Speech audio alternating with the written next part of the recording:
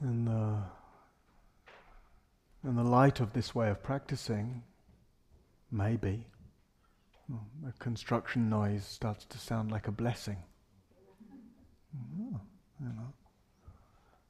Revealing the way, like I was saying, the sound reveals the non-sound, the space around the sound. And I think it's ongoing here, right? Like the last couple of times I've been here, maybe that's just Midtown Manhattan's always like that, but I think there's some kind of long construction project is there, like that. So you've got to make it into a blessing, right? Otherwise, your mind will make it into a curse, as if those people are somehow disturbing my meditation, right? Rather than actually it being your meditation just disturbing the sound. And as I say earlier, the audio realm is often one that's more accessible. Sight is more dominant as a sense, so we tend to fix on visual objects more strongly than on audio objects. Right. So we can, when we're looking around, we see people, we can just sort of open up to the space around the people. But visual objects they seem more solid to us. You look kind of solid visually, right? Consciousness knows that you ain't solid at all, right? But visually you seem solid. Whereas with auditory phenomena, the solidity, they're not so solid seeming. Right? The idea says, oh, that machine, da-da-da. But it's easy to listen and notice that it's just it's ephemeral, it's flickering, it's constantly changing. And so easier to kind of sense into the non-sound, the space around the sound, the silence out of which the sound comes and goes. So I was just, before we sat, and during a little bit, looking at this sort of practice orientation, an inner orientation to going in to a fine attention and sort of zooming out to a vast view. And also during the day I want to look a little bit at that same movement of going in or coming out and the way it gets a hold not just of our Dharma practice, but a lot of the different areas of our life. You see that we see that in our various personality styles, right? How you are relationally, especially when there's some friction or difficulty or conflict, right? Some of us tend to zoom in. You will find attention. What about that thing you said and that thing you did? And you want to kind of, fixate on the details, right? I can give very fine attention to all the ways you are, and then some of us tend to zoom out. And just go to, we want to kind of check out, we want to get away from the details. We want to avoid the kind of discomfort of conflict. It's, and I think you can track that movement in all kinds of different ways. We can track it in terms of our practice, like we've been doing. We can track it in terms of our personality style. Right? Even more the one to grab hold of or to get away from, to fight with, or fight or flight. Another way of looking at that movement. Can track it in terms of, broadly speaking, a worldly orientation is more one that fixates on the details, right? And a more, contemplative orientation is one that tends to go to the space. And, either have their uses and either can be problematic if taken in isolation. I remember in the monastery I stayed at in Thailand in the early 90s, there was a little sign that hung on a tree. And I found this sign very, very helpful and beautiful and reassuring at the time. It said, relax. In 100 years, all new people. And when I was, just getting overly involved in my own personal drama, right? My mind and my practice and my problems and my, all the my stuff. And then it's, in other words, getting into fixating on a lot of detail. And then I'd walk past this sign, in 100 years, all new people. It's like, oh yeah, Like, don't take yourself too seriously, too personally. We can get very fraught around all this stuff that seems so important, so we can get so self-involved. And then so that reminder to come to a more vast open view of this, actually how insignificant and fleeting this whole little world of Martin and Martin's stuff is.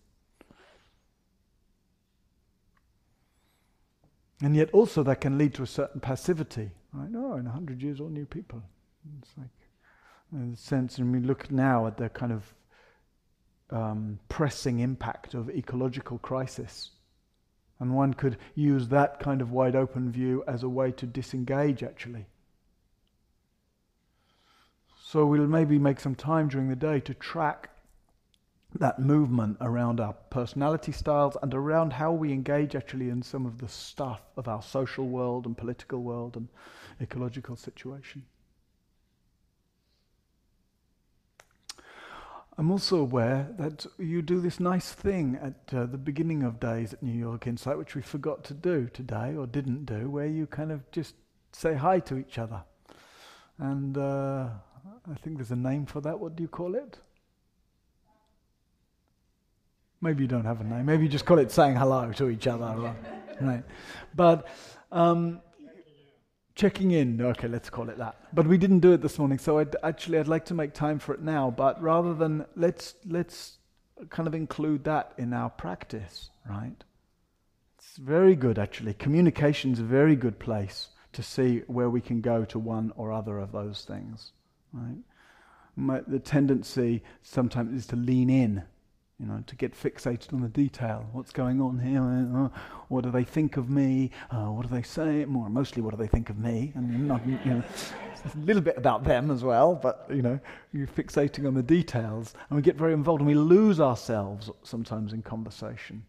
We have the impression that the conversation, or that the person even, is over there or out there, and then we kind of lean out of ourselves, right, in our engagement. Forgetting that actually the contact, it's counterintuitive, but real intimacy, real contact, real exchange actually happens by staying here.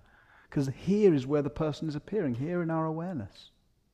Right? And then you have room for the fine attention. What's going on? What's the person saying? How's the person being? What's a useful way to connect in some way? And the space to actually stay at home in your own awareness. And some of us, of course, in conversation, equally have the tendency to kind of back out to some wider view. It's like, oh, human beings, and we want to kind of get away. Right? If we were to grossly generalize, why not for a moment, I would say American orientation, or US orientation is more to go into the line, get involved. British orientation is more, oh my God, to kind of, we talk about British Reserve, right? Movement to kind of just away from, and kind of. So, just chance to say hello. What we do here, probably most of you are familiar. You turn to a couple of people near you and just say hello. Speak a little bit about your connection with New York Insight, or your interest in being here today, etc. And see if you can just feel for and honor.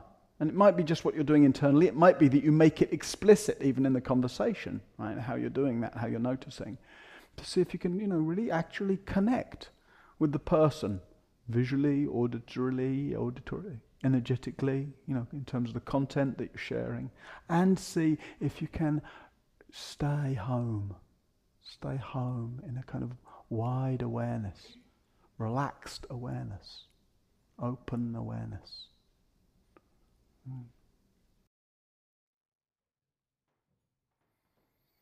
Okay.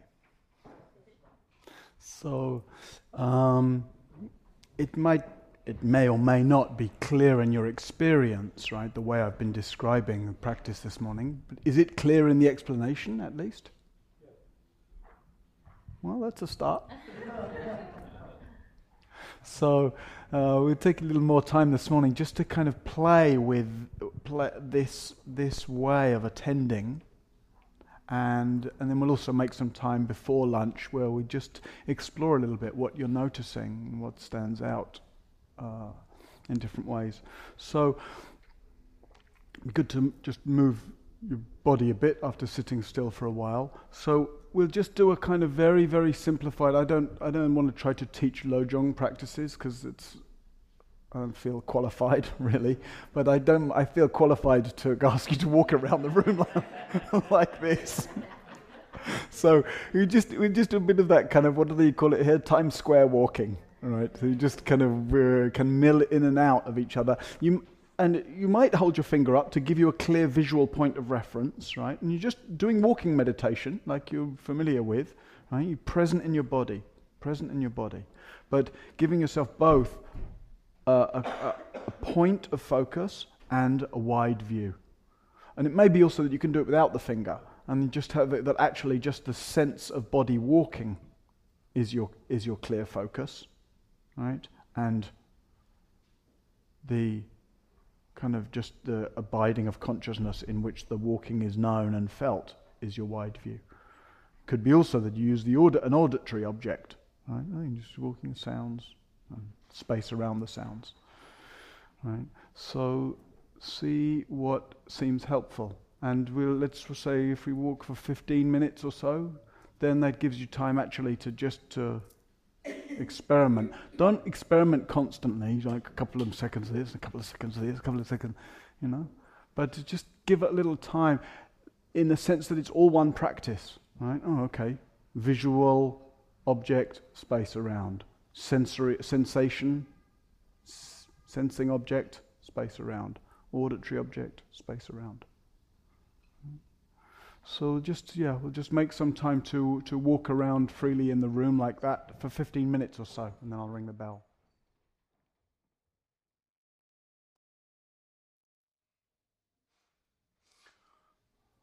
That form of, that emphasis on those kind of twin aspects of attention could very well be good walking instructions for New York City, right? I think sometimes one of the difficulties that's there in the integration of formal practice into the wider sphere of life is that there's sometimes, the emphasis on fine attention, like if you do walking meditation in a retreat, and maybe there's a lot of focusing on just the movement of your feet, and then you go and walk around Manhattan, and you're not going to last 5 minutes if all your attention's in your feet, right? You need to have a kind of more panoramic awareness. And yet if you just have a panoramic awareness, no anchor point, you easily get spaced out. So actually that sense of both at the same time, which seems to me is actually, even in the etymology of the original texts, is there. We have this strange grammatical, it's not strange in English, right? But we talk about being mindful of the breath, being mindful of the feet moving, for example, and the walking. And the partly that, just the grammar of that, being mindful of, goes to the object, as if the breath is all important. Right? But there's two parts of that, mindful of the breath, mindful, and breath. But the grammatical construction, mindful of, puts the attention all to the object. In the Pali, there's no grammatical construction that's similar to being mindful of. Right? When sati is spoken about, sati is what's usually translated as mindfulness. I think presence is a better, finer translation actually for sati. But the grammar that's used in the original suggests a sense of entering into sati, right? Being established in sati, right? Establishing oneself in sati. So that's very different, right? That's closer to what we've been looking at this morning. Establishing oneself in presence. A presence that's immediate, spacious, luminous, knowing by its nature. Establishing oneself in sati with breathing happening. Establishing oneself in sati while walking. Right. It's got does it have a different feel? To just being mindful of the walking. Right? And that, if we consider that different, even just the grammatical construction of it being different, I think it makes it much more accessible to a more integrated practice. Right? I can't just walk around Manhattan being mindful of my feet, but I can establish myself in presence. It's the basic fundamental here-ness of experience, right? Mind is on, right? There is this field of experience. There's this field of experience is inherently awake, knowing, right? And then I can apply this wakeful field of experience, this open, spacious knowing, right? So that it doesn't just get pulled by habit and impulse all over the place. I can apply it to something useful. So let me apply it to, the feel of body walking. Right? Let me apply it to the particular objects that I'm engaged with. Let me apply it to the various thoughts and ideas and images and memories that appear and disappear in consciousness. So applying it to whatever the immediate object is, and while being established in this kind of quality of an open field. So it's sort of just part of the grammar, as I say, that when we speak of mindfulness of breathing, or awareness of sensation, all the attention goes to the thing, as if that's what's most primary. But actually what's most primary in awareness of breathing maybe isn't the breathing, right? Using breathing's a really helpful object. It has a naturally calming quality when we focus on the breath.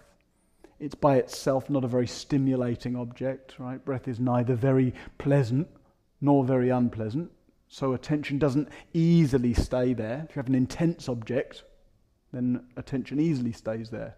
You can go and watch a movie for 2 hours. You don't keep having to, bring the mind back to the movie. No, right? The movie just... You stay there because it's intense, it's engaging. Right? And then we say, let's just take the mind easy, just from one object to another. We just go from the movie to the breath. It's like, oh God, really? Right. We keep wanting to go after something more stimulating. So breathing's a really helpful reference point because it's quite neutral, quite unstimulating. Right? So you actually train your attention. You can go and watch a movie for 2 hours. You don't train your attention, right? The intensity of it just grabs hold of your attention. So it's useful in those ways, but more significant than the particular object, breathing, you're attending to, the very fact that there is the capacity to be able to attend to something. The very fact that we have, that we're conscious, right? And that we can start to kind of engage directly with that consciousness. We can recognize that we're conscious. And then we can actually direct the attention of consciousness in various different ways. Established in sati, wide open view. Right? Close to experience, fine attention. In this way, then, we practice together. So let's take a half hour or so just for some silent practice together, kind of with this orientation. And then we'll hear a little bit and discuss a little bit and see what's standing out for you.